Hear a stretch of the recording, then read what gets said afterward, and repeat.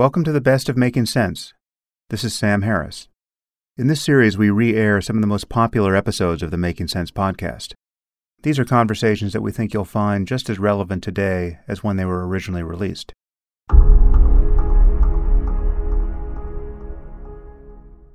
So this is my event with Sean Carroll, the physicist from Caltech, that we recorded in Portland. And as you might expect, we range over many topics, both of scientific interest and topics about which we disagree. And people seem to like it in the room, and I hope you like it wherever you are. And now, without further delay, I bring you Sean Carroll.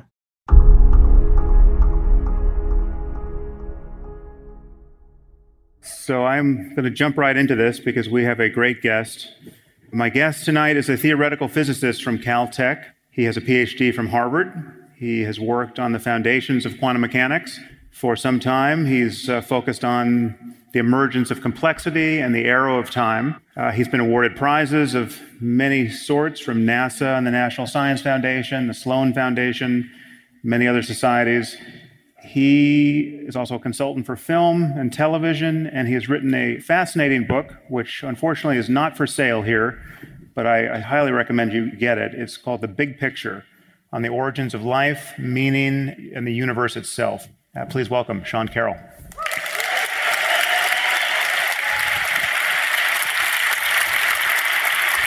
Thank you. Thanks for coming.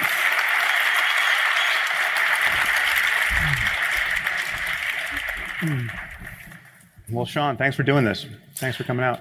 Can I just say, these are the most comfortable seats I've ever sat in on a stage. Like, every time I see pictures of you at the podcast, you have these wonderful overstuffed... Do you have a hookup or something? Strangely, I have very little control over what chairs actually arrive here. You do very well. They're great. But it seems to work out, at least in this universe. So there's some other universe where we're both being tortured. I don't know if you've been following along Lo these many years, but Sean and I have had a slightly prickly relationship online, and we've had disagreements in the past that I really would like to work through here. So this is more than the usual podcast. This is an experiment in conversation, and I mean, there's so much we agree about. There's so much we agree about in terms of just the importance of getting our hands around a realistic picture of what's going on in the world and using science as the basis for that conversation. But there are places where I think we have probably been talking past one another, and so I want us to sneak up on our differences, and I want to use your book as the template for that. And again, your book is a fascinating look at, as advertised, the big picture. Let's start with this notion of what you call poetic naturalism. How do you frame your worldview? Sure. So poetic naturalism, there's two words. Naturalism is just the idea that there's only one world, the natural world. The world that we learn about by doing science, the world that obeys rules and does its thing. So in other words, it's kind of defined in opposition to whatever might be not naturalism. If you believe that there were extra spirits or a realm of divinity or anything like that, that would not be naturalism. So naturalism is close to atheism in a sense, but rather than just saying there is something you could imagine called God and that God doesn't exist, it's a positive statement about what does exist, the natural world that we can study using science. And then the poetic is the idea that there are many ways of talking about that natural world, which both means that there are different scientific ways. We can analyze it at the most comprehensive, fundamental level of particle physics and general relativity and so forth. There are more emergent levels that are still nevertheless scientific and descriptive, biology, all the way up to sociology or psychology. And then there are levels where we might actually get more poetic, which are involve aesthetics or judgments or values, where I would argue the descriptions are not fixed by the facts of the universe themselves. I think the difference between us, if there is one in the end, is in what we will ascribe to the poetic side of that dichotomy. So right, we're both naturalists. That's right. Yeah, it's either naturalist or not to talk about values and meaning and the good life. And again, let's creep up on that. So you certainly are a fan of the concept of the unity of knowledge. You don't think that there's a disjunction between levels. So if we're talking about physics, everything above that as an emergent property is beholden to that as its micro constituents. And it doesn't make sense to talk about cocktail parties and stock markets in terms of atoms merely, but at some level, reductionism runs through. Yes, I mean, certainly at the level of scientific description of what happens in the universe. The big thing that I try to push in the book is that there are these higher levels of emergent descriptions, but they better be compatible with the lower levels. And in particular, I'm not a fan of what even some of my scientific colleagues call downward causation. Right. The idea that somehow the shape of a macroscopic thing or the purpose of a macroscopic thing can feed back and change the behavior at the microscopic level in a way that you wouldn't have known about if you were just doing the microscopic level. I think that it really is reductionistic in that sense. In principle, we can build up. Now, in practice, when we do biology or chemistry or psychology, there is a non-reductionist element in the sense that as a practical matter, the way to learn new things about biology is not to think about particle physics, right? We can discover regularities at the higher levels that are, we don't need to know about what's going on at the lower levels to discover them, but they still better be compatible with them. Right. So let's revisit that notion of downward causation, because it has never made sense to me either. So the idea is that you have emergent properties like minds and consciousness or just the macro level, as you say, shape of objects, right? So you have collections of atoms that, at some higher level, have very even temperatures an emergent property. I mean, one atom doesn't have a temperature, but you get collections together, and then their motion is described as temperature. But this notion that a higher level phenomenon can then, by virtue of its existing at the higher level, come down and have causal properties with respect to the lower level. How is it that people are endorsing that idea? Because we have scientists who are talking in those terms. You've come to the wrong place, because it's one of those ideas I've tried to understand. There's a lot of smart people who believe this is a very important part of how we describe nature. I've never even been able to understand what they're saying, really, I think. Well enough. You would like to understand something well enough to be able to give a good defense of it yourself before you said it was wrong, which I don't think I can do. But the example on the level of basic physics that is sometimes given is the formation of snowflakes. Snowflakes have this six-fold symmetry, and they're all different, and they have this beautiful pattern. And people say, at some level, it's water molecules sticking together. But to understand what any one individual water molecule is doing, you need to understand the whole shape of the snowflake. But if that's the example, it's just manifestly wrong. Like, if you really knew what every water molecule was doing, that's all you would need to know. There's the famous thought experiment of Laplace's demon. Pierre-Simon Laplace, back in circa the year 1800, said if there were a vast intelligence that knew literally everything about the universe, the position, the velocity of every particle of matter in the cosmos, and knew all laws of physics, and had infinite computing power, that intelligence could predict the past and predict the future and retrodict the past with perfect accuracy. So that's what we're imagining when we pretend to be fundamental physicists. If we were Laplace's demon, would you need to know that the water molecule was part of a snowflake? I would say no. But of course, the hidden agenda there is they want to use it to talk about consciousness, right? They want to say that somehow the fact that we are conscious changes how even our cells or atoms behave in a way that we wouldn't have guessed from reductionistic principles, and I just don't agree with that.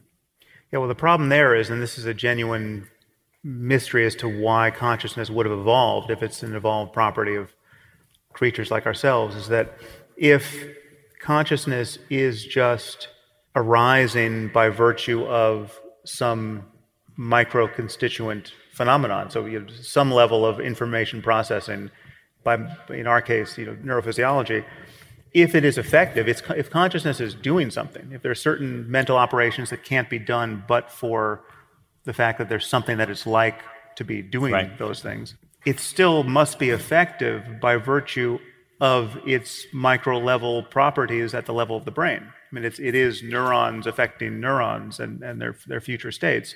Otherwise, you're talking about some magical influence. Well, that's right. And so there's a tension here, right? There's a tension between, on the part of many people, there's a reluctance to think that what it is like to be something, the hard problem of consciousness, can be explained simply as an emergent phenomena on the basis of what our atoms and molecules are doing.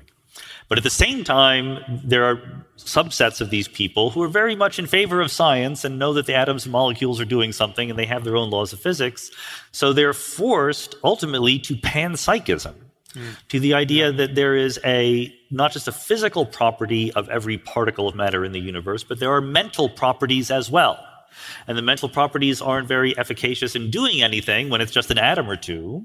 But when it comes together to make a whole person, then the mental properties come together to give us consciousness. Just saying it out loud makes me think, how could anyone ever believe that? But it is a surprisingly popular position in some circles. I'm probably not doing it justice. Well, but it's also hard to see how the universe would be different if that were so. I mean, I wouldn't expect this comfy chair to behave differently than it's behaving if there was something that it was like to be an electron, say. I mean, if electrons buzz with some interior dimension of subjectivity, it's not like they're thinking thoughts or forming behavioral plans or feeling themselves to be in relationship to. Yeah, I mean, to be as fair as I can, it's not very conscious, the chair. It's just a little bit conscious. Right. That's even, an electron, David Chalmers will say, is maybe a little bit conscious. Right. And I think, and it gets into, I don't know how much you want to discuss it, but then, of course, there's the famous philosophical zombie thought experiment. Can you imagine something that acts like a person but has no inner sensations, does not know what it is like to be a person, but acts exactly like a person would act? And to me, the answer is no, that's not even conceivable. Because if you asked a zombie, what are you feeling right now? It would say it's feeling something, because otherwise it would be acting differently, right? Mm-hmm. So why is the zombie lying to you all the time about feeling something inside? How do you know you're not a zombie yourself? Yeah. So I actually just don't think that's possible. And I think that ultimately the attempts to wriggle around basing reality in stuff obeying the laws of physics don't quite hold together.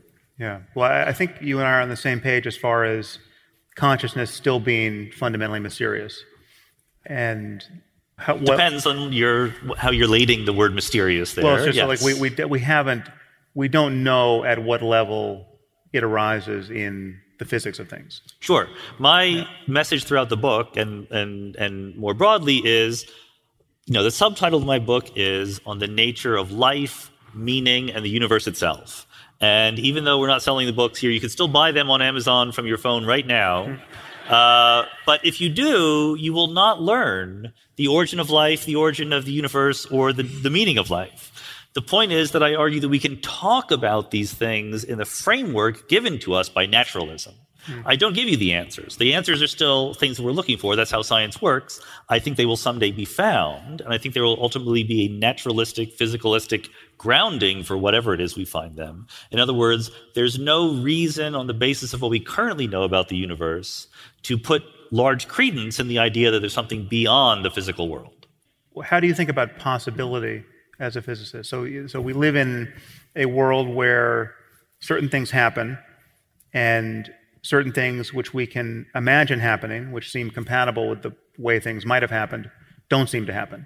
If your answer to this is some many worlds version of QM, I'm interested in that. But how do you map this claim that something might have happened but didn't happen onto naturalism as a physicist?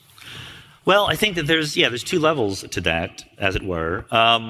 We could go into, again, at whatever level of detail you want, the many worlds version of quantum mechanics, which is the one that I think is probably right. We don't know for sure. And in that version, when you specifically have a quantum mechanical measurement performed, so you have some quantum mechanical system, some other system that interacts with it, obeying the laws of physics, becomes entangled, and that's what we call a measurement. The universe, as it is described by the quantum state, branches into multiple possible but equally real different universes, one in which the spin was up, one in which the spin was down. I have an app on my iPhone that will do this. that will actually branch the wave function of the universe. Divide our universe? Yes. Again? So if you don't know what to do, if you're like, should I have Chinese food for dinner? Should I have pizza? Shatter the universe? You can have one universe each, right? Yeah. So that doesn't mean that everything happens. It means that everything that is compatible with the laws of quantum mechanics happens with some non-zero probability. Okay. So it is a feature of the world that there were relatively few branches of the wave function of the universe in the past, and there are relatively more in the future. So possibilities proliferate as time goes on. Now, there's also an entirely different discussion about the emergent levels of description, which are not comprehensive, where, in some sense, you're ignoring certain facts that are true about the universe. When we discuss the air in this room as a fluid with a temperature, a pressure, etc., we can make enormously successful predictions about how the air in this room will behave just on the basis of its fluid properties. And that's kind of miraculous because the total information about the air would be what Laplace's demon would have, right? The position and the velocity of every single molecule, as well as its rotation and so forth. And miraculously, we don't need that information. We can do with much less information and still make wonderfully precise predictions, but not perfectly precise predictions. So because of that missing information, there's another sense of possibility that comes in, just the possibility based on ignorance, that you make predictions on the basis of incomplete data. They're going to be probabilistic ones, not deterministic ones. But when you're talking about something that happens or not, what sense can be made of the claim that something else might have happened in that case? In the many worlds version, everything that can happen is happening. Yes. Right? So in some sense, there is only the actual. Most of it's not in this universe. That's right. But it's still happening. So there was some possibility that I might have picked this up and put it down and then picked it up again and put it down and did that 75 times to the consternation of everyone in the room.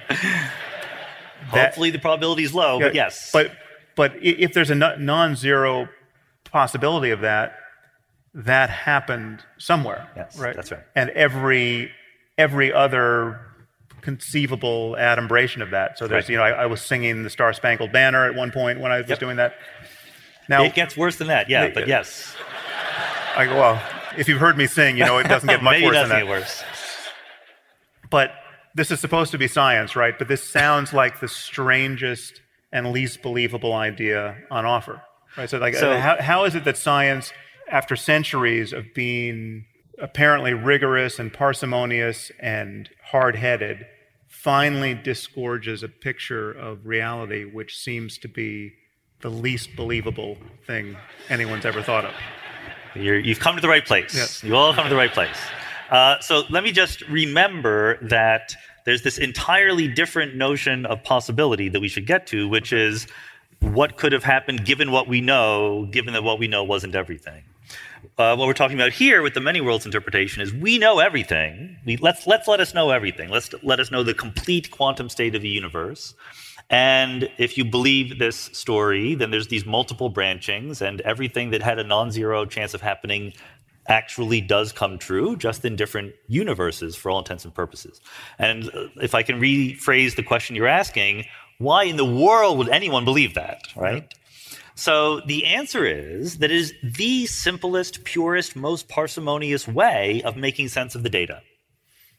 And to bolster that claim, to sort of see why you would get there, you have to know just a little bit about quantum mechanics. So think about what quantum mechanics says is that there's a difference between what is, how we talk about the world, how we attach mathematically rigorous quantifications of the state of the world to actualities, versus what the world looks like when we look at it, okay? And looking at it isn't anything weird about consciousness or human brain or anything like that. A video camera or a rock can look at things just as well.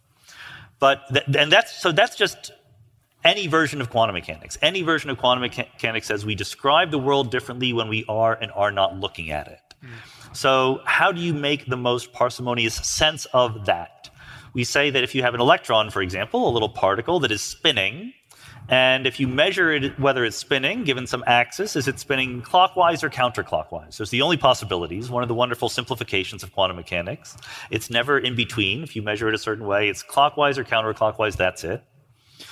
Various reasons why, which we could go into, convince us that when we're not looking at it, the right way to talk about the electron is as a superposition of spinning clockwise and spinning counterclockwise. Right. So it's not that we don't know, it's that it's in some sense doing both with sort of different amounts of admixture of clockwise and counterclockwise.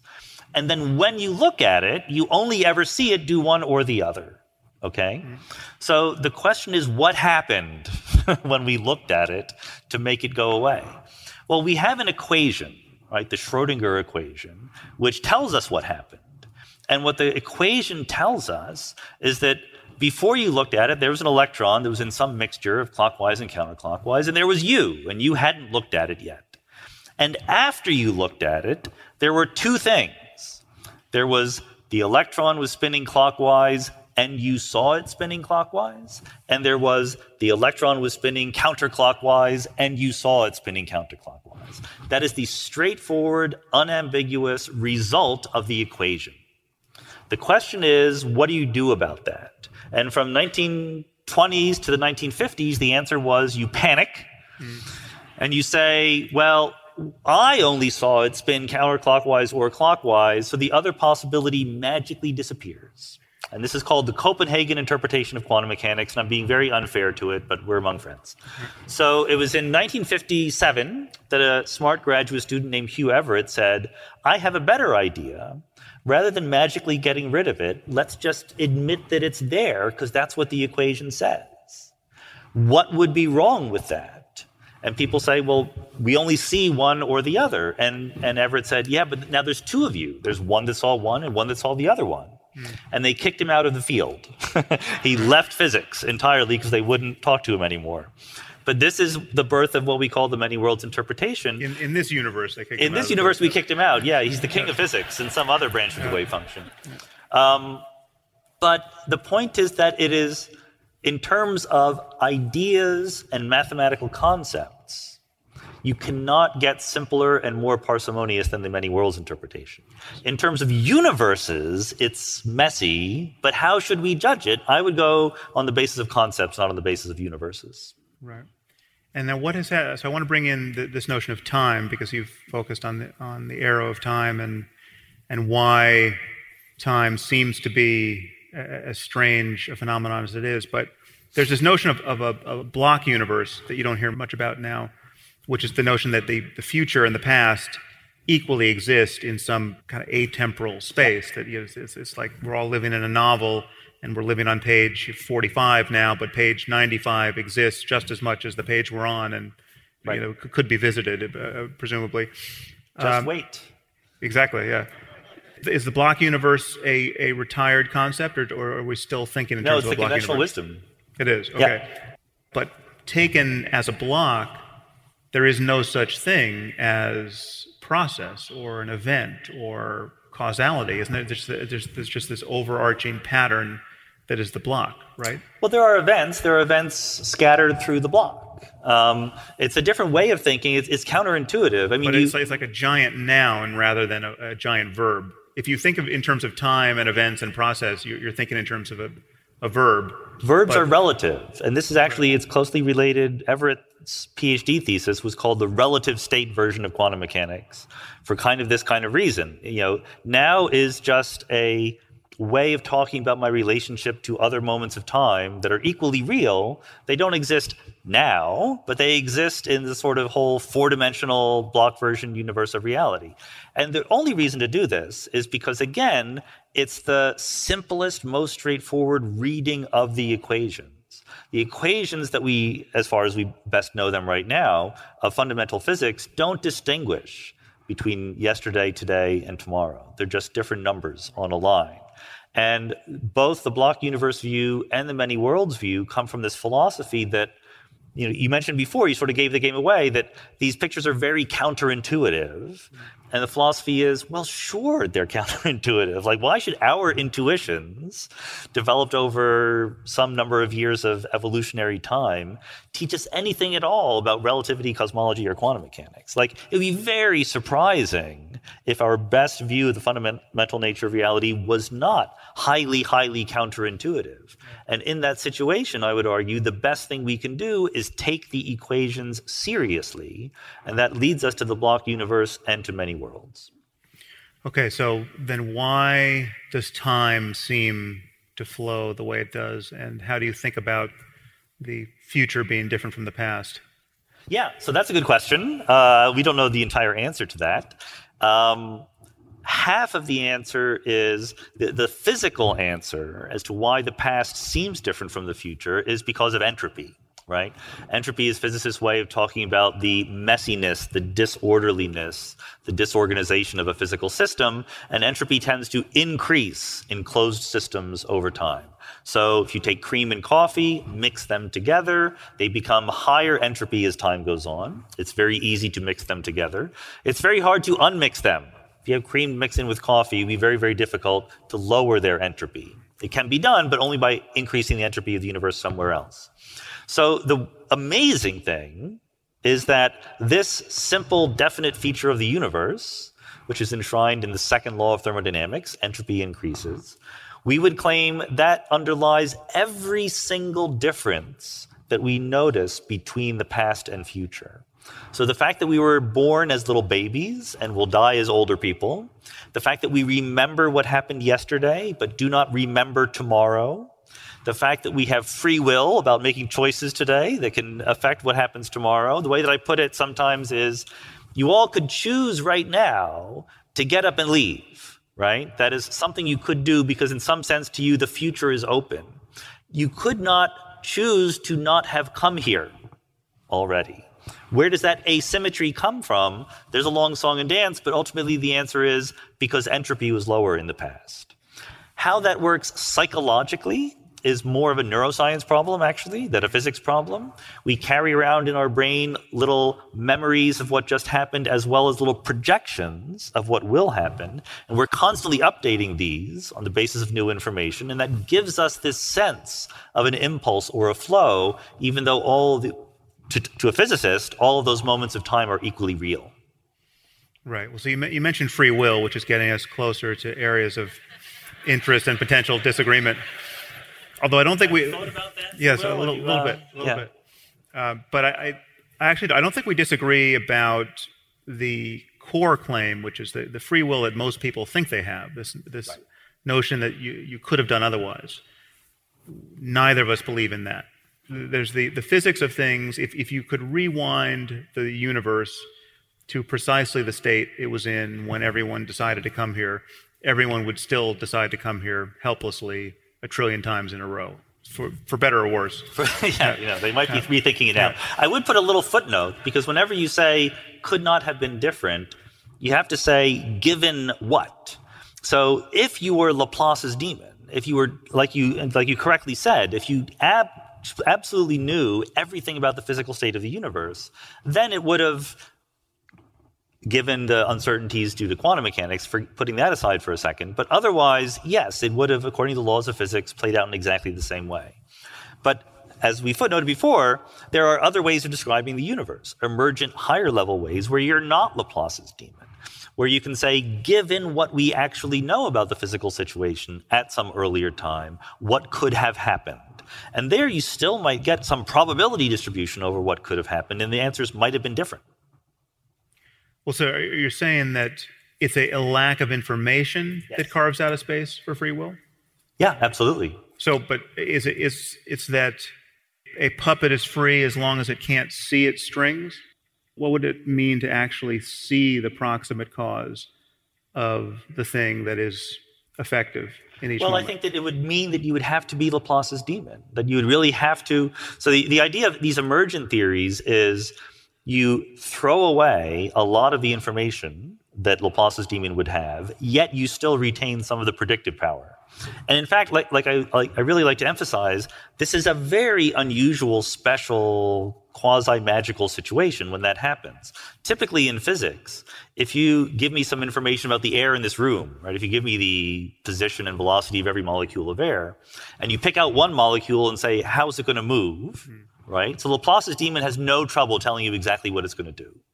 But if then you say, okay, I only tell you the position and velocity of half of the air molecules, Laplace's demon has no idea where this one's going to go, because it's going to be hit by ones you don't know about. That's the generic case in physics. You throw away a little bit of the data, you lose all predictive power.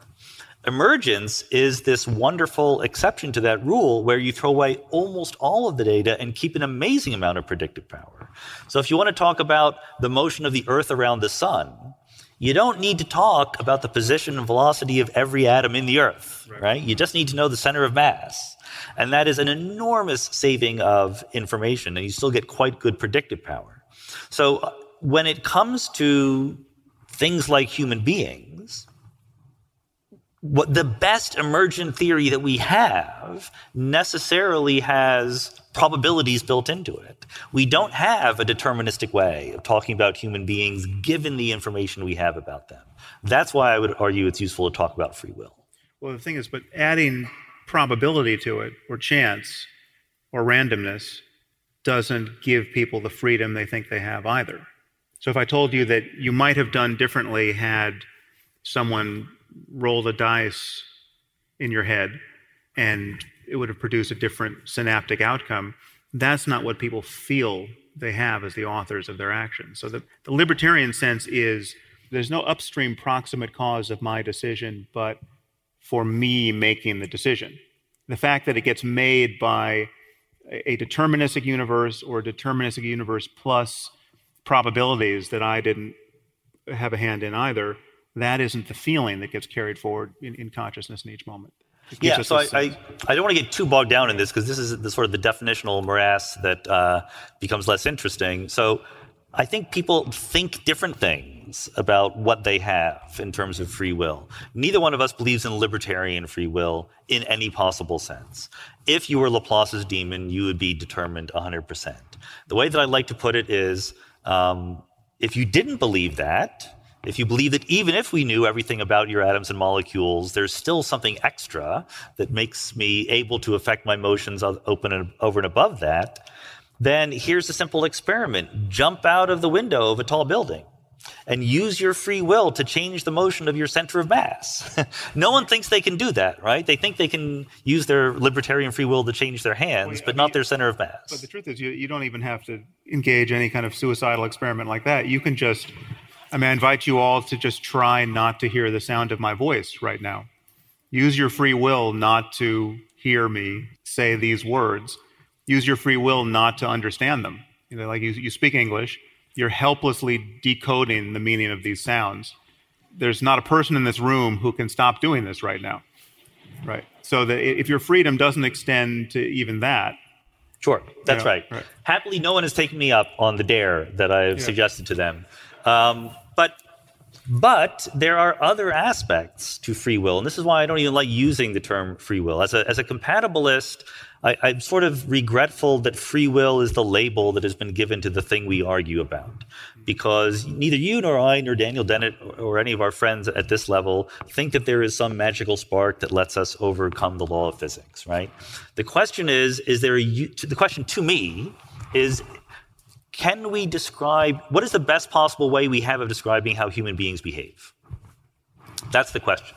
As far as I can tell, the best emergent effective theory we have of human beings is one that inevitably involves them being agents that make choices. Certainly, I think, and we can argue about this too, if we want to discuss things in a vocabulary of morals and oughts and responsibilities, we need to imagine that human beings make choices. And also empirically, I think that when I go to the restaurant, I do make choices. So if someday we come up with a better description, a description of human beings that, given the same data we have about them, lets us describe what they will do with better accuracy, then I will totally give up on any connection or commitment I have to the idea of free will. I just don't see that theory yet. Practically speaking, it's not that the best way to order food in a restaurant will be to scan your brain to figure out what you're going to order. It would be the easier thing is just to order. But the order still comes from somewhere, which we know that if we were paying attention to what's happening at the level of the brain, it is happening there and is determining the choice you make even while you still think you're making up your mind, the conscious witness of your experience. And we know that's the case.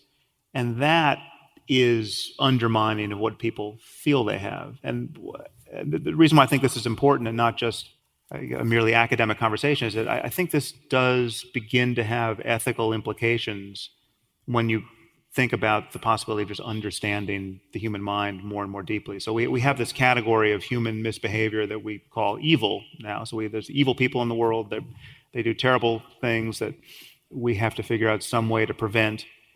But the physicist in you must see them, I presume, on some level as malfunctioning robots, right? I mean, they're part of this concatenation of events that's ultimately describable in terms of physics. And if there was some way of understanding evil at the level of the brain, there would be a more complete description of it there. And if there were a way to remedy it, right? If there were a cure for evil, if there were a pill that could cure psychopathy, say, I mean, to just take one band on the spectrum of evil. So we have these people who we diagnose with psychopathy. And that we sort of dimly understand anomalies in the brain that correlate with that conditions of low empathy and all the rest, and a disposition to use instrumental violence. If we understood that perfectly and could intrude in the brain in a way that was harmless and just change them. And so every time you gave a psychopath this pill, he promptly apologized for everything he had done and said, it's such a relief. I was such a bad person, and now I'm just horrified, and thank you for this cure. And then he lived every day of his life as morally healthy as any normal person. We would cease to have this category of evil. We would just cure people. We certainly wouldn't have a retributive justice system that punished people because they were the true deserving authors of their actions who deserved to suffer for all that they had done. These, on some level, we would recognize them to be casualties of bad biology, which we now have a remedy for. Short of getting that remedy, the door is already open to viewing even evil people as, on some basic level, unlucky inheritors of bad biology or a bad mixture of biology and environment, or whatever concatenation of causes makes them how they are.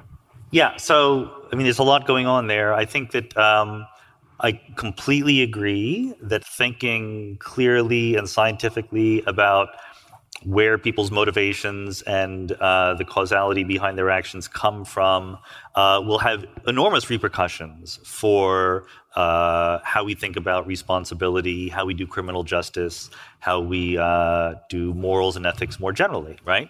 And I think that advances in neuroscience and psychotherapy of various ways, or alterations to the brain could very well have these enormous ethical implications, which I don't have strong feelings about what they are, but I totally agree that we should start thinking about them, and that's very important. I don't really think that it gets at the point that I want to make about how we think about the effective theory of human beings as emergent phenomena.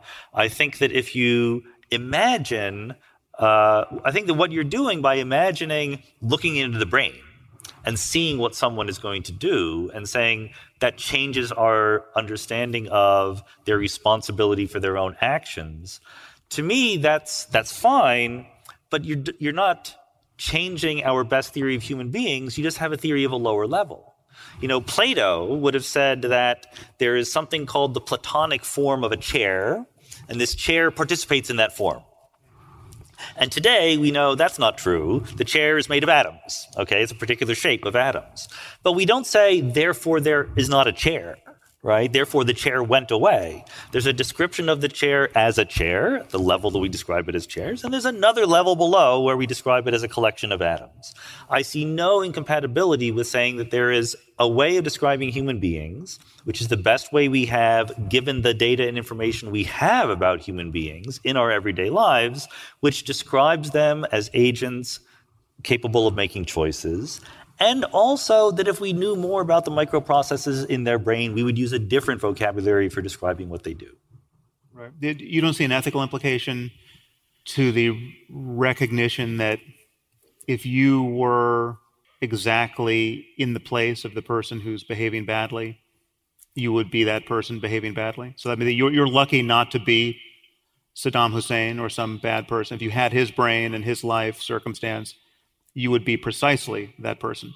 That there are no degrees of freedom apart from whatever randomness you want to throw into the system to avoid being that person. Yeah, I think that those sentences literally do not make sense. The sentence is, if I were Saddam Hussein. Well, no, I understand that something gets lost there because there's no you carried over from. Exactly. Yeah, exactly. I think that kind of matters in this case. Yes. Well, do you feel you can take credit for being who you are? Part of it. What part?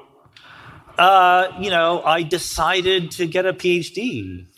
You did? I did. You did. But can you explain?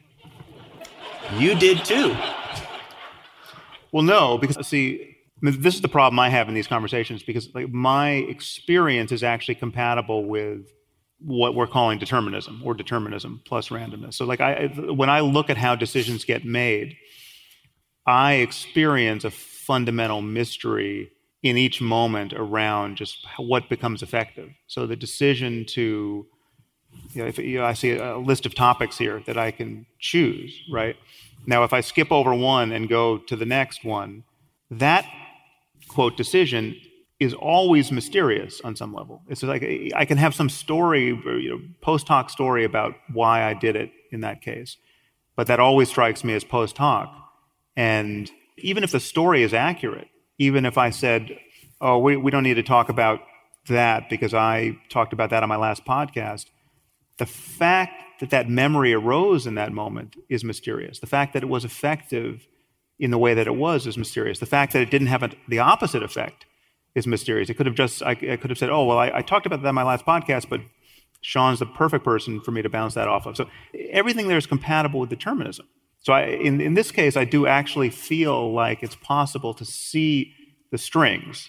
Then the puppetry is no longer an affront to our subjectivity. It's just, it actually is bringing our subjectivity more in line with what we have every reason to believe that data are. Right. So the way I would disagree with this analysis, I think that what you're saying is related, although at the end of the day different, to an argument that John Searle gave in favor of free will. The argument, it was just a joke. It was literally, he was supposed to be a joke. And he said, look, if I really didn't believe in free will, when I went to a restaurant and the waiter says, what would you like to eat? All I should ever say is, just give me whatever the laws of physics determined I will have, right? And of course, no one does that. And Searle concludes from that, we must have free will because, we don't really act like that. But I think that that's a misunderstanding in the sense that it's a mixing of levels. I think that the tension that you're pointing at comes from, on the one hand, we have this way of talking about human beings as agents making choices. At the other hand, we also have a different, slightly lower level description of brains, and there are different parts of the brain, and they're talking to each other, and there are subconscious things going on, and we have histories that, led us to certain places that we didn't control, and all that is also true. But it's compatible in my mind with the existence of another layer where we can talk about human beings as people making choices.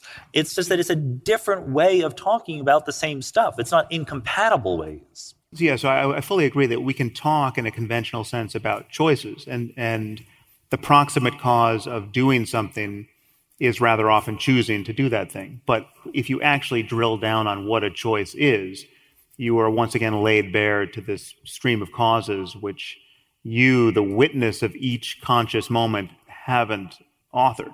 Well, up until that last clause, I was going to totally agree and say we should declare victory. I think that up until that last clause, I thought the thing that you were laying out that there are two different ways of talking about human beings. Well, I guess my question is: do you feel that your experience is compatible with? Let's just say that determinism is true, and provably so that. We could have the people in with the right scanners backstage actually anticipating everything we're going to say before we say it. So we could just see a printout of everything we said here before it could possibly have been recorded, say, or there's some way of proving to us that we are mere puppets. Is your conscious experience compatible with that fact or not? Okay, so that's not an affront to the fact that everything you said tonight could have been predicted.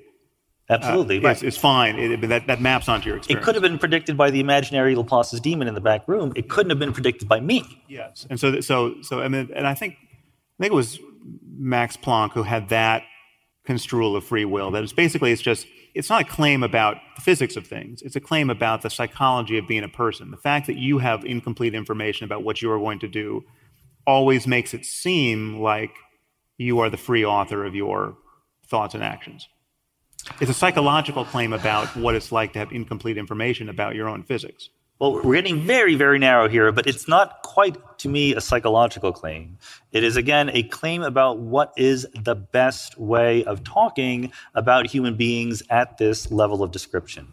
And the way that it sounds wrong is when you use words that should only be used in the vocabulary of human beings making choices, like you or yourself, and you translate them down into the layer that is more imaginary, where we have a lot more data, where you say, you are the author of all these influences, or, how could you be affecting all these things that you didn't even know were happening? But you're not allowed to talk that way. You're allowed to talk about you as a person, talking to other people, making choices, or you're allowed to talk about brains being influenced by things, but not both at the same time.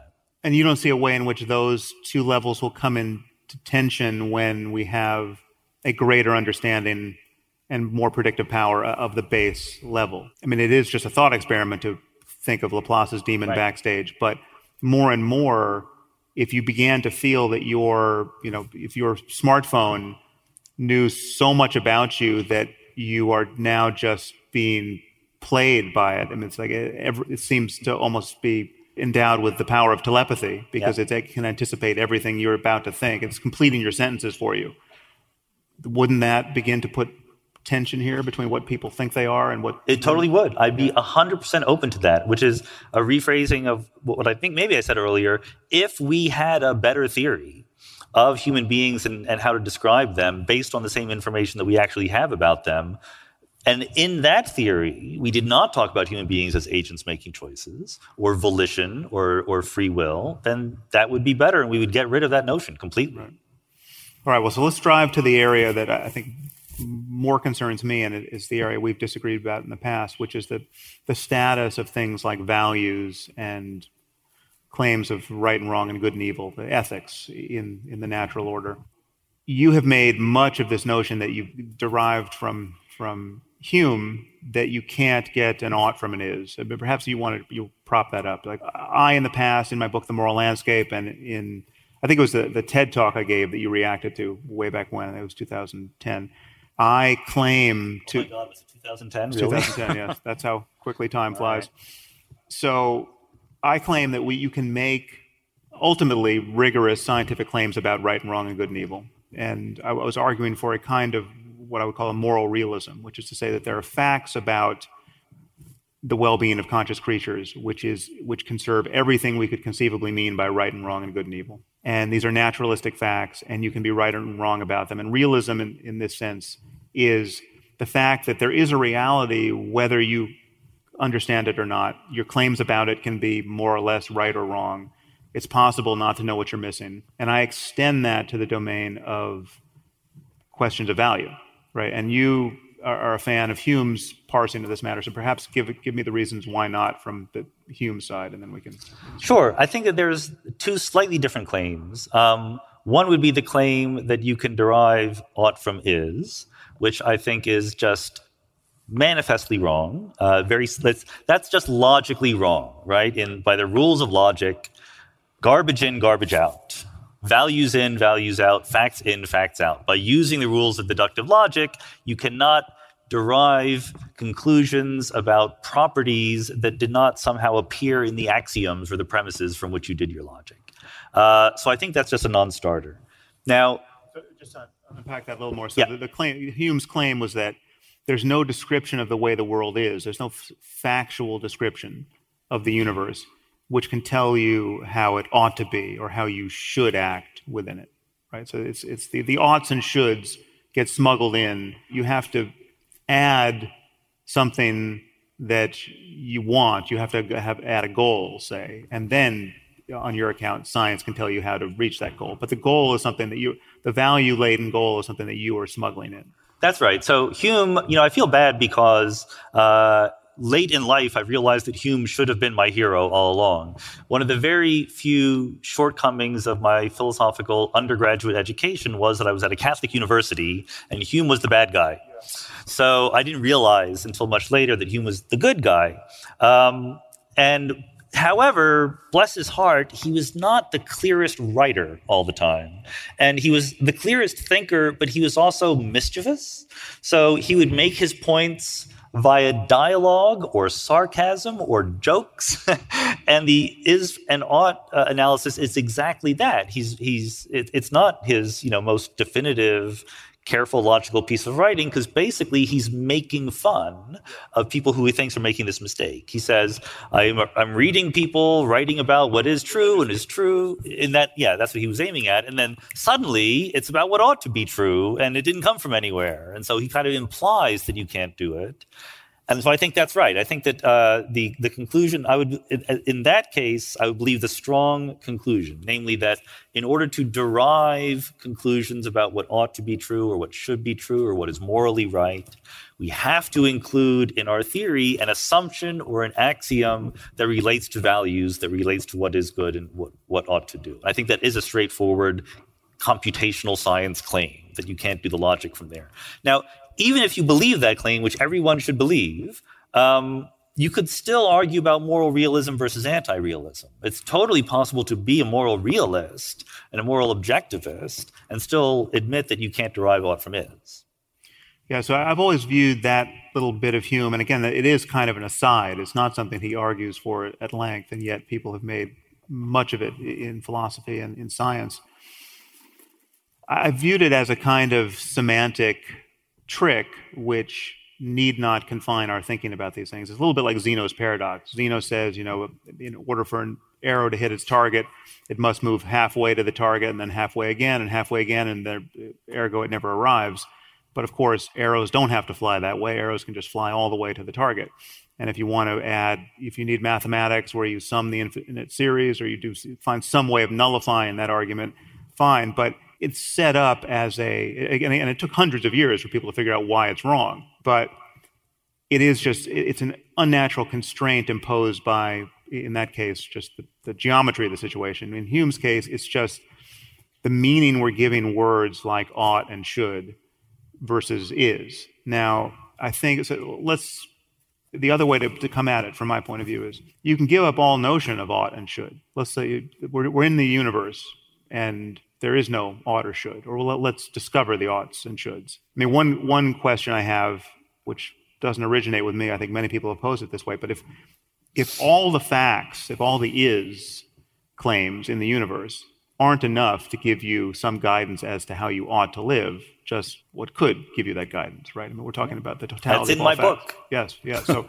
I think Dan Dennett has made this point, and others have. So that's worth wondering, right? It's like what extra piece would you be hoping for? But let's say there's no such thing as ought or should, or let's start there. It seems pretty clear to me that the ground truth of our circumstance as conscious beings is first consciousness. The something seems to be happening, where there's an experiential character to this place. And this experience admits of a range of possibilities that we have all dimly discovered parts of this range. We have had excruciating experiences and sublimely happy experiences, and we are trying to navigate toward the latter and away from the former, and helplessly trying. It's like the values come in. Put your hand on a hot stove, you will discover your value to get your hand off of it very early. You don't have to be reasoned into it. This is as incontrovertible as anything you can experience. There are certain things that you will just want to avoid. And so to take a more abstract picture, there is consciousness. There's the totality of actual and possible conscious minds that are open to this range of conscious experience. And the only thing I think I need to be a moral realist and for science ultimately to be the framework in which we talk about right and wrong and good and evil is to concede that the worst possible misery for everyone is bad, right? If we should avoid anything, if we should do anything, we should get away from the worst possible misery for everyone. Every other state of the universe is better than that. If words like good and bad and better and worse are going to mean anything ever, having every possible conscious mind suffer as much as it possibly can for as long as it can to no good end, there's no silver lining, there's no lessons learned, this is just hell, right? That's bad and worth avoiding. And the answers as to how the minds involved would avoid this state are all ultimately scientific. In our case, we're talking about everything from genes on up to economic systems. We're talking about neurochemistry, we're talking about psychology, sociology, politics, whatever fact-based discussion we can have about how creatures like ourselves can flourish. That, and again, you and I may define science slightly differently. I'm not talking about narrowly operationalized lab-coded science, or I'm not talking about the equations we can write now to describe these systems. I'm not talking about data we necessarily can get right now with the machines available, but a fact-based discussion about all of the variables that spell the difference between excruciating and pointless misery on the one hand and sublimely creative, beautiful, joyful, as good as it gets conscious states on the other. And again, we don't know how far the horizons go in both directions. And this is why this is realism. Undoubtedly, there are horizons of conscious experience that we will never even imagine exist, but are possible for minds very different from our own. And we may one day build the artificial intelligences that experience those states, if in fact we build conscious machines. So all of this is a discussion about facts, actual facts and possible facts, known and unknown, that relate to the conscious experience of conscious beings. And it captures every possibility of suffering and happiness within it, because these are natural phenomena. We're told consciousness is a natural phenomenon, and its contents must be natural phenomena. And if you can't find your morality and your claims of good and evil and right and wrong and better and worse there's nowhere else to find them. This is the space in which things can possibly matter. This is where values can be found.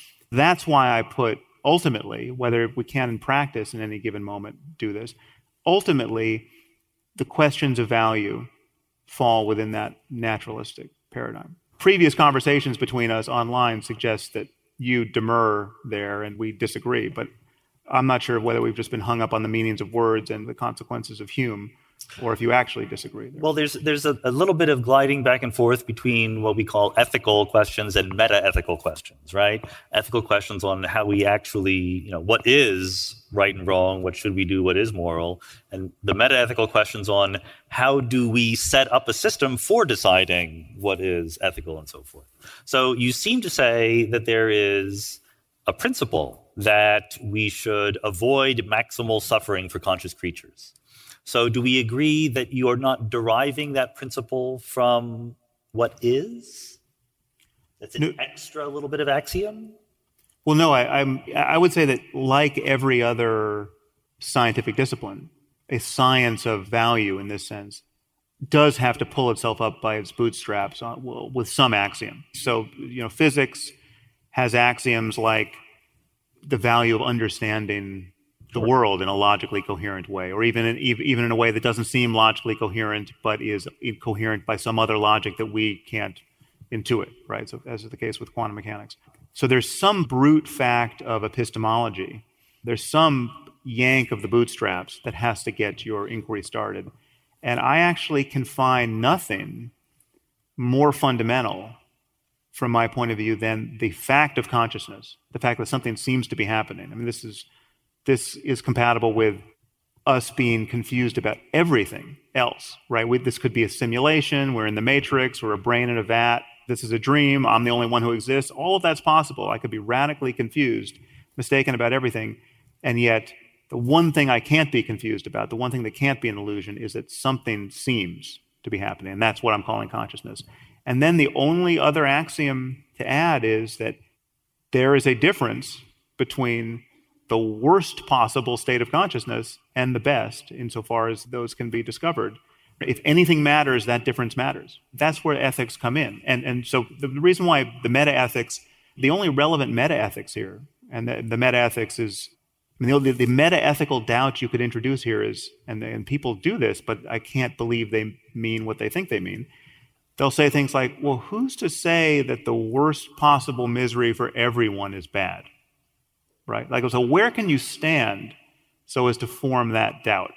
Like, again, I'll just take you to a hot stove and let's have this conversation, right? Like, there's something more fundamental than the intuition you think you have that can motivate that doubt, right? So, of course, science requires assumptions to get off the ground. The basic intelligibility of the world, some rough correspondence of our sensory data with things that happen, and so forth. Morality or ethics also require assumptions to get off the ground. The point is that the assumptions you need to get morality off the ground are not a subset of the ones you need to get science off the ground. You're introducing a new assumption, that we should avoid the maximum pain for conscious creatures. So how is that an assumption that is any less fundamental? I didn't say it was. Okay. It's just not science. But it's not science to say we should understand the world either. That's an ought that you smuggle in order to motivate science. But it's not medicine to say that you should cure disease. It's just once you agree that you should cure disease, you can have a science of medicine. Right. But the things we learn by doing science, let's put it this way. Think about possible worlds, right? The philosopher David Lewis liked to talk in these terms. Imagine all the different ways the world could be. One way to think about what science does is to say, there's all these different ways the world could be. Let's go look at it and figure which one it is. So the universe could be expanding. It could be contracting. We don't know. We need to go look at it. That's how we learn what is, by making these observations. Your principle that we should avoid the maximum suffering for conscious creatures is not learned that way. Well, so I think we're getting hung up on the charged nature of this word should. Let's just say there is no should, and yet there are all of these experiences on offer. And you, from the core of your being as a conscious being, will prefer some states over others. That is a fact. That is a fact about you. Yes. That is part of the is. Yeah. Yeah. And science can understand that ultimately. Yes. Right. And what we have, therefore, is this navigation problem. You care whether you burn in fire for eternity. I do. And it's in the nature. And if there is a state where that happens, science subsumes that fact. Right. Right. And if there's a way to avoid that, some completed science subsumes that fact. Yes. And so in my view, these claims about what's possible for conscious minds captures everything we could conceivably care about. But you, for some reason, which I'm a little confused about, should to this picture. The navigation problem still exists. No, I don't. It is a should claim. There are things that will happen in the world. There are different ways that things could happen, and they would be associated with different levels of suffering. And that's it. And we stop, right? If all we're doing is science, we're describing what happens in the world or what could happen, and we stop. But to do anything about morality is necessarily a set of statements about what we ought to do, what should happen, what is right and wrong. Well, no, and all you need to do is admit one more axiom that we should avoid the greatest suffering, and we can't derive it from what is, and then we can stop talking about meta-ethics and talk about ethics. First of all, you're not. I don't think you're acknowledging all of the mad work done by people who think that you can't actually make universal claims, realistic claims about right and wrong, good and evil. So it's like I didn't agree with your axiom. I just want you to admit that it's an axiom. Well, my claim is that you can get there with just is claims about the situation we're in. We all will have this preference not to burn in fire for eternity, right? So what? That's of the nature of what it is to be a conscious being and the difference between burning in fire and not, right? And there are right answers with respect to how to avoid that. So this is just a description of the situation. Do I want to avoid it? Yeah. Should I? No, but you want to avoid it, and there's a way to avoid it. Should I avoid it? Should you avoid it? Should I make other people avoid it? But the should is derivable from the feeling of how bad it is to be in fire for eternity. If we assume that we should avoid the feeling of being in fire for all eternity. But what I'm saying is that the claim, the question, the place that it seems like... It would be very liberating for you to just say, yes, we should assume that. Well, but I just don't see, there's no alternative. Well, like if you actually... If there's no alternative, then we should certainly do it. But it's not even an operation. That's what I'm saying. If there's no alternative, the gesture it can't even be made. So if you're actually tracking what is meant by the words, the worst possible misery for everyone, there's no place to stand where you could say, well, should we really avoid that? Maybe we have other priorities. Maybe there's something more important than avoiding the worst possible misery for everyone. You really don't want to just admit? I mean, I could certainly imagine all sorts of alternative axioms. Imagine another priority. We should maximize the suffering of conscious creatures. But who are we? Who are we in that case? We are among the conscious creatures. Yeah, we should, yeah.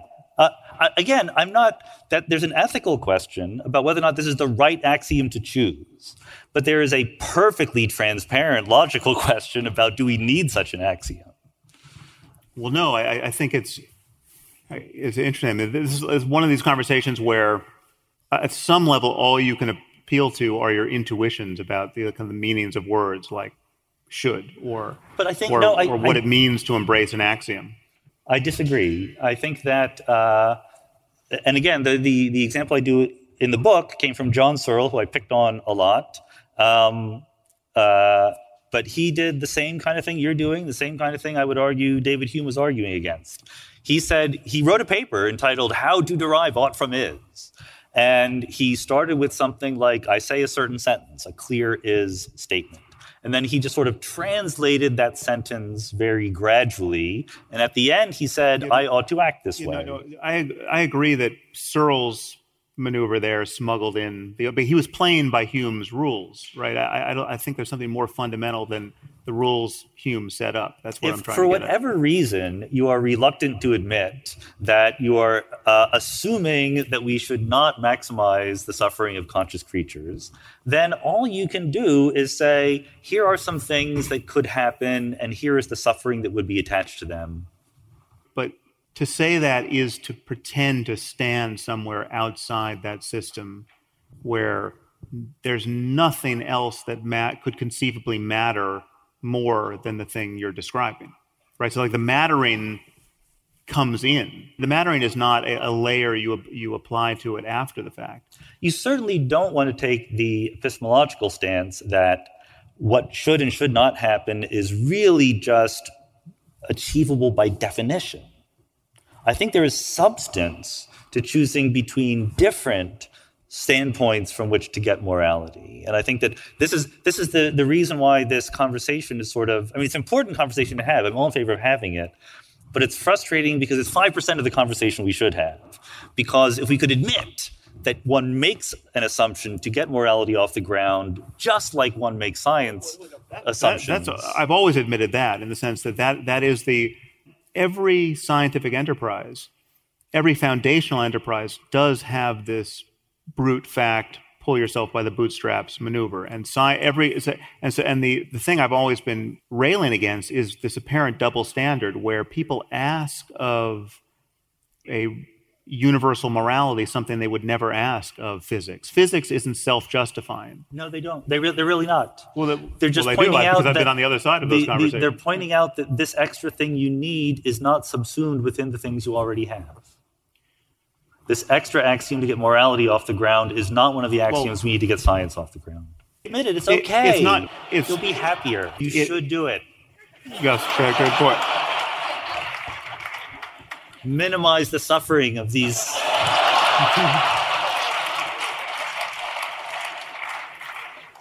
I would agree with you that all the interesting work of ethics is yet to be done once you admit this. So the reason why, in my view, there's a landscape of possibilities here. There could be many right answers and many more wrong answers to how to live a good life. And these right answers can be incompatible. And so we could have we could have genuine disagreements about what a good life looks like given, how we're set up culturally or psychologically. Well, I think I will leave it to the wisdom of the crowd to figure out what we agree about or disagree about there. Before I go to Q&A, I'd like to hit you with some rapid fire kind of bonus questions. All right, bonus round. That take us in very different areas. If you had one piece of advice for someone who wanted to succeed in your field, what would that be?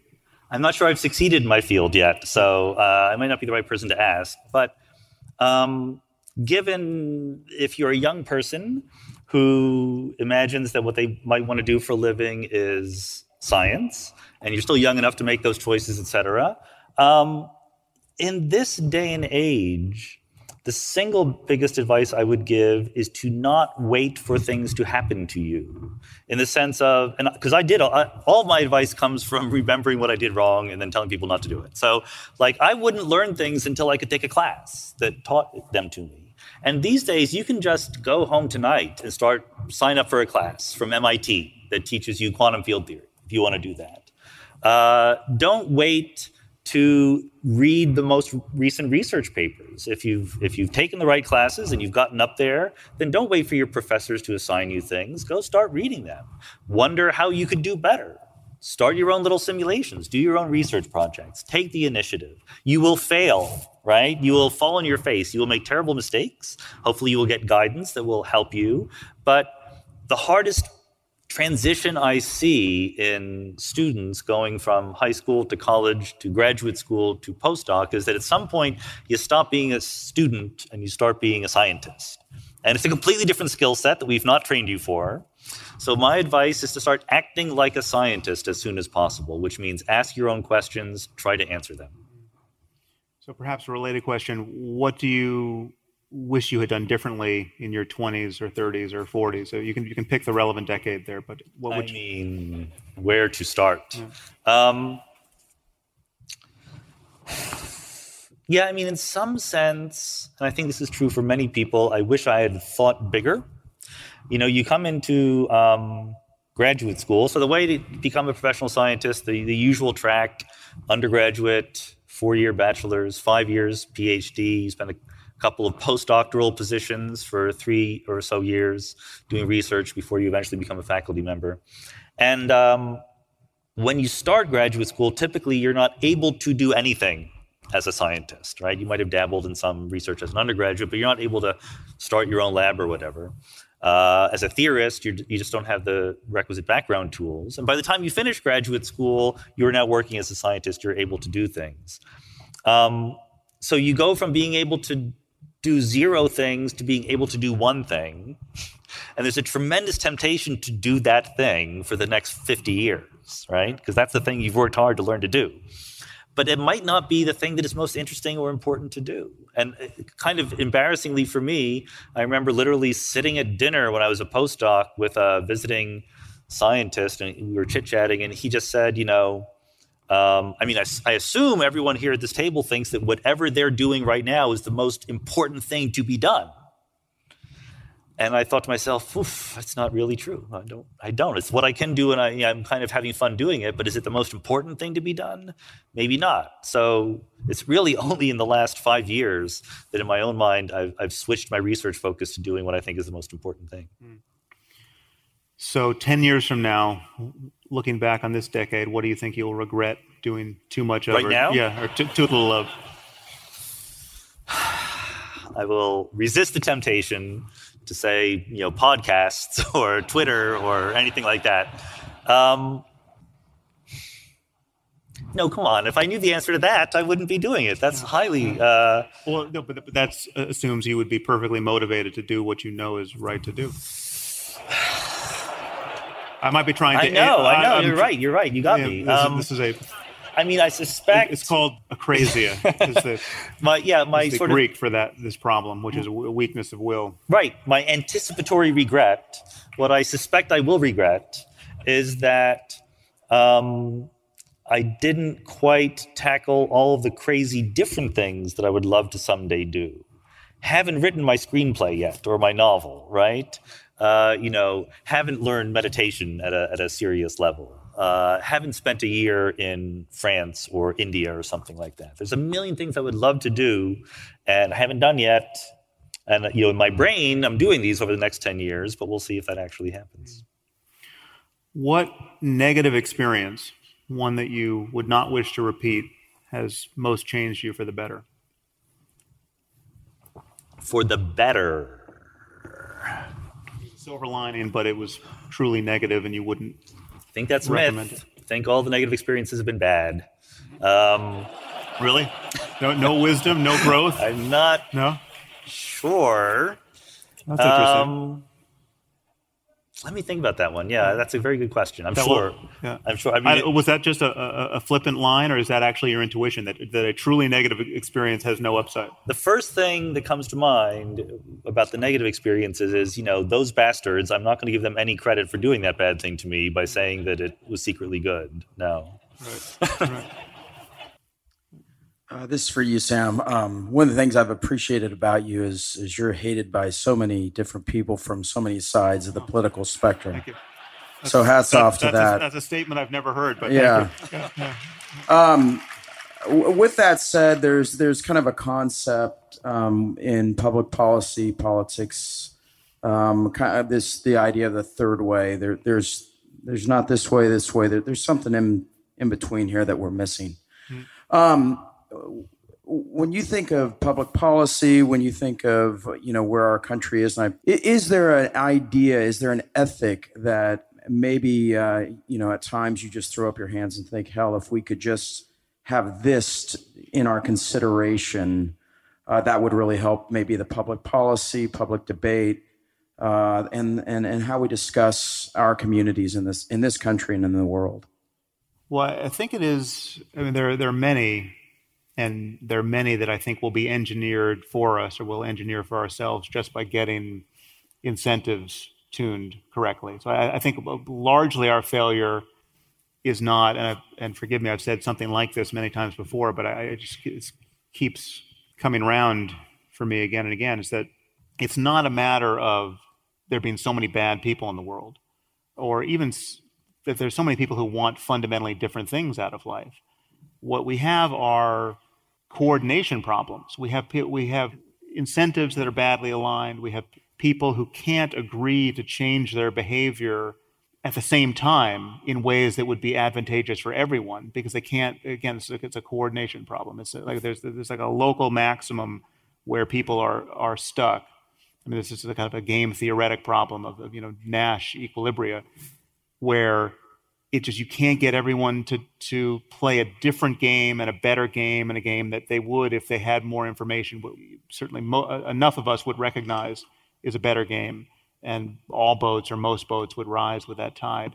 I mean, ultimately it's got to be a matter of ideas and better messaging and better stories and convincing enough people to change things that need to be changed. But the changes that we'll make, I think, have to be institutionalized. They have to be inscribed at the level of culture as the operating system so that mediocre people like ourselves don't have to get up every morning and be saints or recommit to some new heroic ethical norm that we can't quite get a purchase on as apes. We need to be incentivized as we are to effortlessly be better and cooperate better. And I think ultimately, conversation is the only tool we have, and political conversation is so broken down now that it's hard to see a basis for hope there. I think it's probably not going to come through politics first. Thank you so much for coming to Portland. Yeah. My question is for both of you. How are ideas, some scientific ideas, specifically quantum mechanics, misused in popular culture, and how can we appropriately use them instead? Yeah, I mean, how are they not? Quantum mechanics. it's partly our fault. When I say our, I mean professional scientists, for two reasons. Number one, we don't put enough effort into explaining hard ideas in physics to the public. There are some very famous people who do this and do it very well and do it very effectively, but it is still nowhere near capacity in terms of what people want. And within academia professionally, you suffer, you're hurt rather than helped by the idea that you're spending your effort doing this. And the second thing is that we are afraid of quantum mechanics. We professional scientists. I'm working on a book right now that will be about quantum mechanics. And the opening line, if my editor lets me get away with it, is you don't need a PhD in theoretical physics to be afraid of quantum mechanics, but it doesn't hurt. We have had this problem since 1920s that we don't know really what quantum mechanics says. We can use it. We have a cookbook, a black box, but we don't know what it is telling us about the nature of reality. We have different ideas, like many worlds is one such idea, but we don't have a consensus.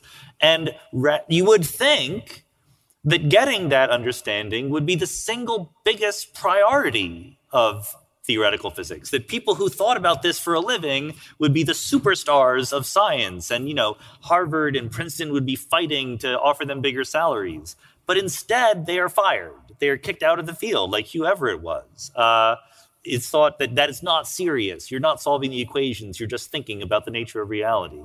And so as a result, there's an opening, there's an empty space that can be filled by nonsense, by people who think that quantum mechanics brings reality into existence just by thinking and things like that.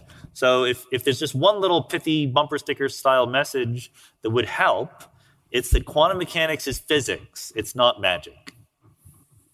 Can you say a little bit more about why that's nonsense? Because that sounds perilously close to what was the granddaddy of all interpretations, the Copenhagen interpretation. So why was Niels Bohr not purveying nonsense, right? or in fact, was he? I mean, he kind of was. Heisenberg did more nonsense than Bohr. Bohr was just impossible to understand, so it was anyone could imagine that he was saying whatever they wanted. But there was, there was this abdication of responsibility in the sense that there's this thing called the measurement problem. What happens when you actually measure that quantum mechanical system? And the sort of most straightforward interpretation of what Bohr and Heisenberg were saying was that somehow the system changed instantly. And they were never very clear about whether the system physically changed or your knowledge of the system changed.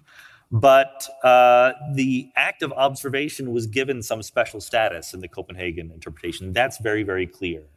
And even professional physicists therefore started thinking about, does consciousness have a role to play in it?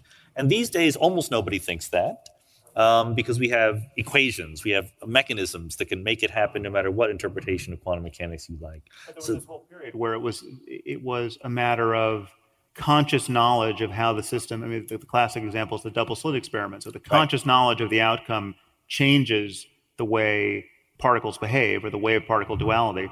And then you had people talking about, well, then what collapses the wave of the physicist who's looking at the data? Does someone have to come into the room and look at him to collapse him? So we know the answer to that. Yes. It has nothing to do with consciousness. Okay, so but how is it that we spent, 50 years worrying about that unnecessarily? A bad incentive structure. We didn't spend time worrying about it. We spent time finding out who wanted to worry about it and not letting them become professional physicists.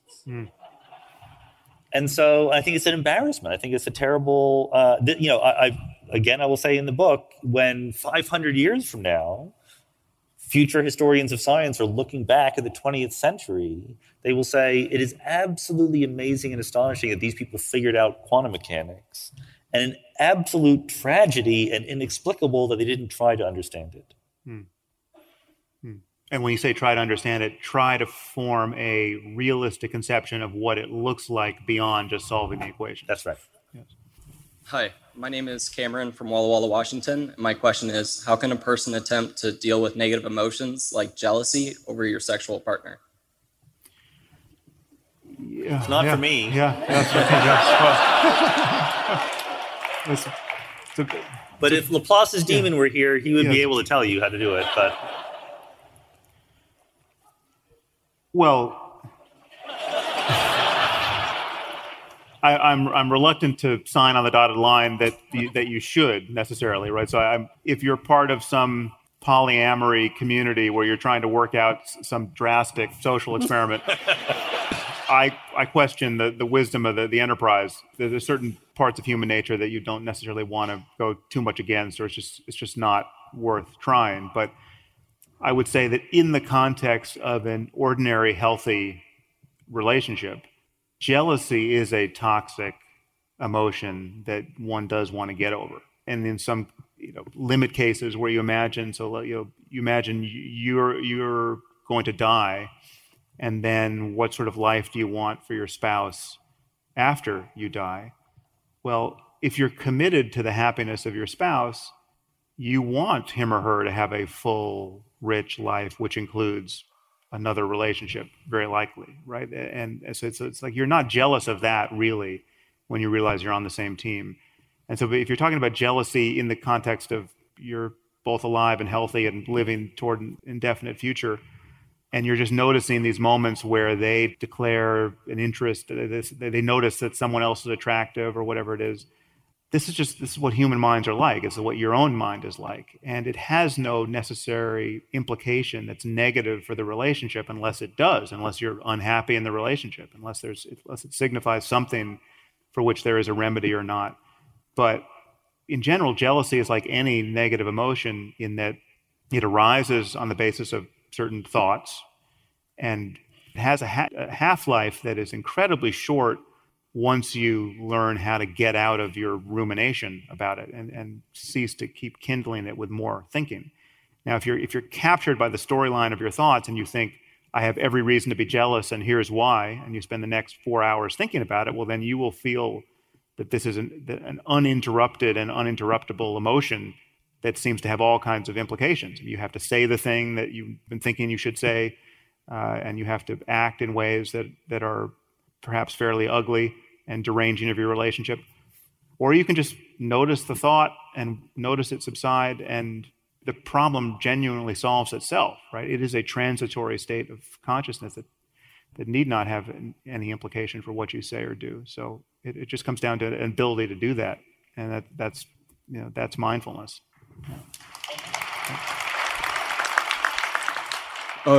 In a recent interview, the founder of DeepMind indicated that 2018 may be the year that AI makes a first scientific discovery. My question is, are there any ongoing collaborations between theoretical sciences and AIs working on problems like quantum gravity, etc.? Yeah, no, I mean, absolutely. Partly this depends a little bit on your definition of AI, right? Artificial intelligence. Certainly if you count it as anything that involves a neural network or deep learning, then they're used all the time. I mean, absolutely, we're in the big data era in science in the sense that at the Large Hadron Collider at CERN, where we discovered the Higgs boson, the amount of data that is produced in the collisions. This is a big particle accelerator where you're colliding protons and they turn into a bajillion particles in a big detector, and we track every one of these particles that is made. And there's so much data produced that we can actually only record to tape 1 out of 1 million collisions because we just can't record the data fast enough. So there's a huge problem, which is very quickly look at each event and say, is this interesting enough to keep? And then write the 1 in 1 million that really are interesting. You're still left with the world's largest database and the problem of let's search through all this data to find interesting things. Too hard for a human being to do all by themselves. So they turn these neural nets and deep learning programs onto them to look for anomalies, statistical differences from what we expect, and so forth. It's kind of very similar to AlphaGo or something like that, playing chess or playing Go, in the sense that these are very constrained, limited, well-defined problems. What you really want, I don't want it, but what you want is a program that will be a theoretical physicist, right? A program, an AI that will invent a theory of gravity better than Albert Einstein's. So we don't even know how to start doing that. But we're inching toward that. That's where we'll eventually hope to go. So I hope the answer is not perverse incentives and eminence-based science, but I was curious, like with the case of Edward Lorenz, one day all these great mathematicians are just shrugging and saying it's noise, and then he makes a computational mistake, and all of a sudden he's describing local laws that are being applied in a bunch of areas of science. So the multiverse just seems completely incredible to me. And I'm wondering if they're just following the equations towards explanation of an endless expression of every potential mitochondrial distribution in every cell that is ever divided. Is someone also maybe looking at maybe the particle is spinning counterclockwise or clockwise when you look at it because of its sensitive dependence on initial conditions, like something a little simpler than a multiverse? Yeah, but it's not simpler.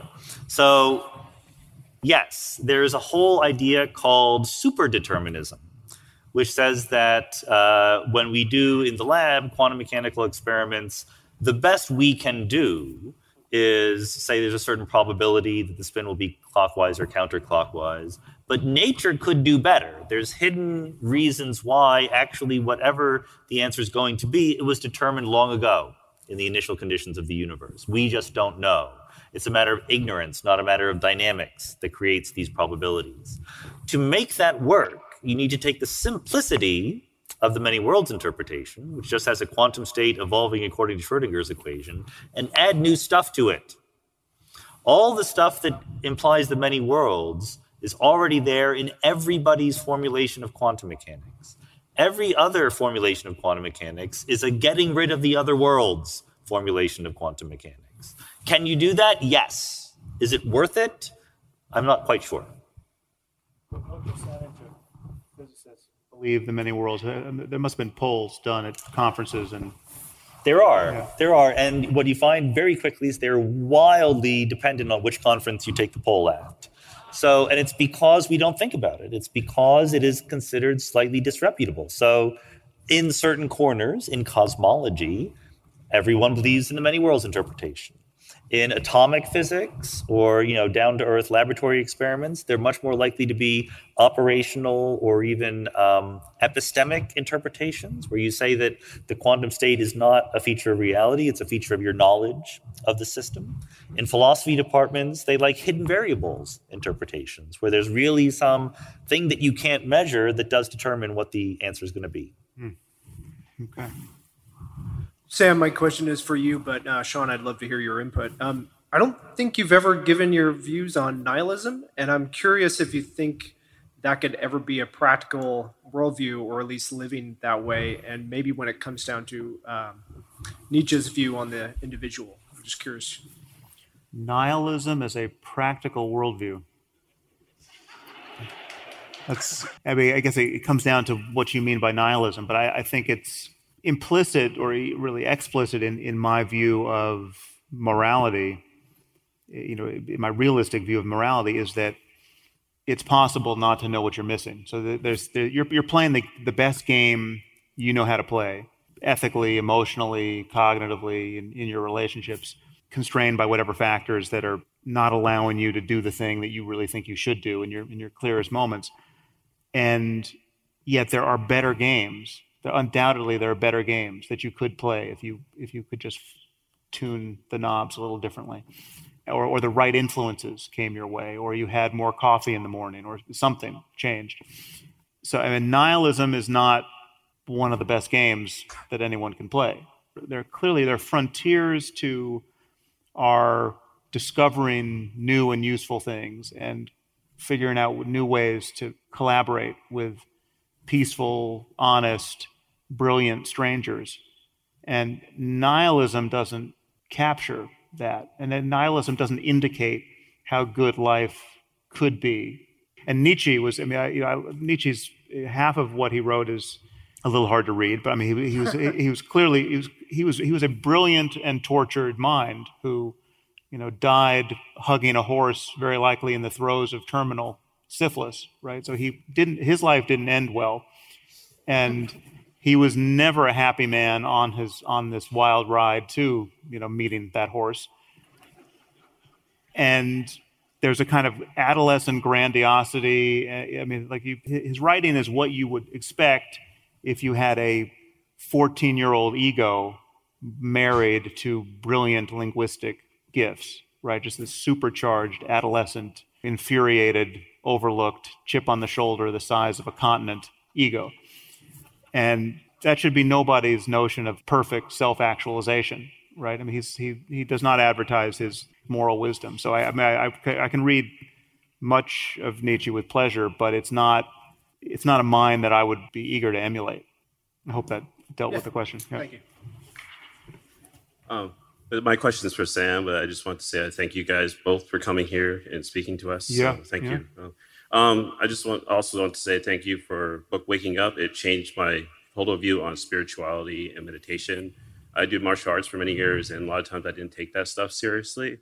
I just focused on the fighting part, and that totally changed my view because the secular aspects I really enjoy. So, but my other question is, do you have problems in the martial arts community of spreading your secular views on spirituality and meditation?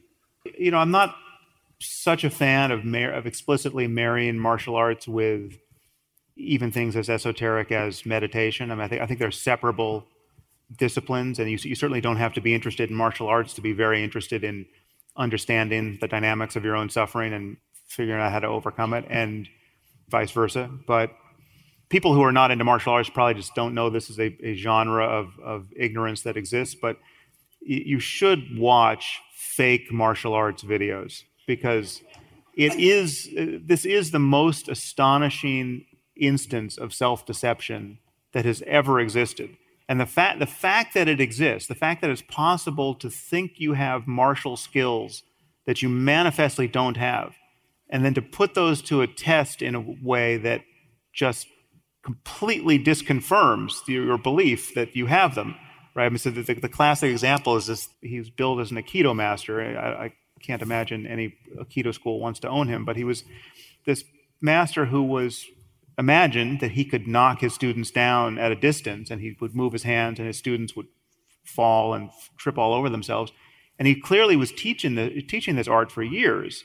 And it was just this massive collaboration between credulous students and now a credulous master, who the students clearly thought they were being knocked over by his magic powers, and he thought he was knocking them over.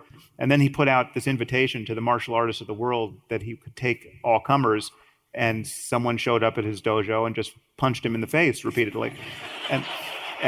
So it is possible to be that confused about the very thing that it should be impossible to be confused about, whether or not you can fight somebody who's attacking you, right? And there are whole cultures that have promulgated this confusion. And so if there's ever a doubt as to whether or not religious confusion and political confusion, conspiracy thinking, and all of this stuff is as hard a problem as it seems to be, this proves just how readily the human mind can confuse itself with things like confirmation bias and self-deception. So anyway, that's a rant that will pay off if you actually get on YouTube and look at fake martial arts videos. Yeah. Thank you for coming, and definitely come back to Portland again. Yeah, thank you. My question is for Sean. Quantum field theory or string theory, and why? Good. So quantum field theory is right in the sense that it is the best explanation of how nature works within a certain regime. It's equivalent to saying this is a chair. Nothing we're going to learn about the world will ever tell us that this was not a chair after all, right? We might learn that, the chair is made of atoms and molecules and things like that. We might learn deeper truths about it, but it's still a chair. String theory is an attempt to go beyond quantum field theory. And in fact, string theory includes quantum field theory in an appropriate limit. It starts out with this very innocent sounding idea that rather than, if you zoom in on an electron, rather than it being a single point, it is actually a little loop of string. You just say, what if that were true? You're not allowed to ask what the string is made of. It's made of string stuff, okay? But what happens is if you try to make that into a consistent quantum mechanical theory, you end up predicting the existence of things like gravity. And when this first happened in the early 70s, people were really annoyed. They didn't want gravity. And then someone In fact, my Caltech colleague, John Schwartz, came along and said, gravity exists. Let's just take it, right? And let's imagine that this is a theory of quantum gravity. So it is still the leading theory of quantum gravity right now. We still have no idea whether it's true or not, in the sense that it describes nature any better than any other extension of quantum field theory does. So the theories are not comparable. Quantum field theory is absolutely right in its domain of validity, but the domain of validity only goes so far. It doesn't work for black holes or the Big Bang, et cetera. String theory might work for those more extreme circumstances. We just don't know yet. Hi, Sam. Thank you for the Waking Up podcast. Thank you for your guests. They're really brilliant and insightful. And thank you all for coming out.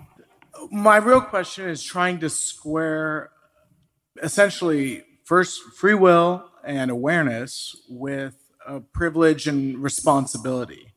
When you're looking at your experience and what you're doing and what opportunities you have, how do you equate those with what responsibilities you have? Well, I think this is a hard question, but I think luck has immense moral significance. And I think those of us who are lucky, those of us who have privileges that we didn't manufacture and opportunities that we didn't create, have a responsibility to make the most of those opportunities and privileges in ways that benefit other people, and most relevantly, and conscious creatures in general. So we have a responsibility. I mean, it's meaningful to make the world better than it was the day before, in the only way in which anything can be meaningful. Again, in terms of the well-being of anyone who could be affected by what you do. And I mean, we're immensely privileged. I mean, just imagine, we all had the leisure and interest and free time to come out for a conversation like this. Think of all the things we're not suffering. Think of all the unlucky variables that are not being imposed upon us, so that we have the free attention to think about any of this stuff. We're immensely privileged with respect to what's actually going on for most people on planet Earth right now, and we're immensely privileged with respect to prior times on planet Earth. I mean, this goes to what Steven Pinker's new book is about. It's like, in so many ways, this is the luckiest time to be alive, but it's also the time where we seem to be facing a kind of bottleneck. I mean, it's not, you don't have to be a crazy futurist to worry that the next 100 years could go very, very wrong or very, very right, and matter in ways that most centuries just haven't mattered quite as much. And so I feel like, again, conversation is the most important thing, because I think ideas matter more than anything else. Bad ideas are what get good people to do terrible things. And so the criticism of bad ideas and the excavation of better ideas is really, I think, what we need to do as human beings at this moment. And it's, that touches everything. It touches science, it touches politics, it touches just how we have our personal relationships and the kinds of things we do on social media and don't do. And it is a matter of changing people's minds in the end, insofar as I can do anything to do that. I mean, that's I'm spending a lot of time trying to do that. And, all of you by coming out, are making that possible. So again, thank you all for coming out. It's really an honor to do this. Thank you. All right. Thank you.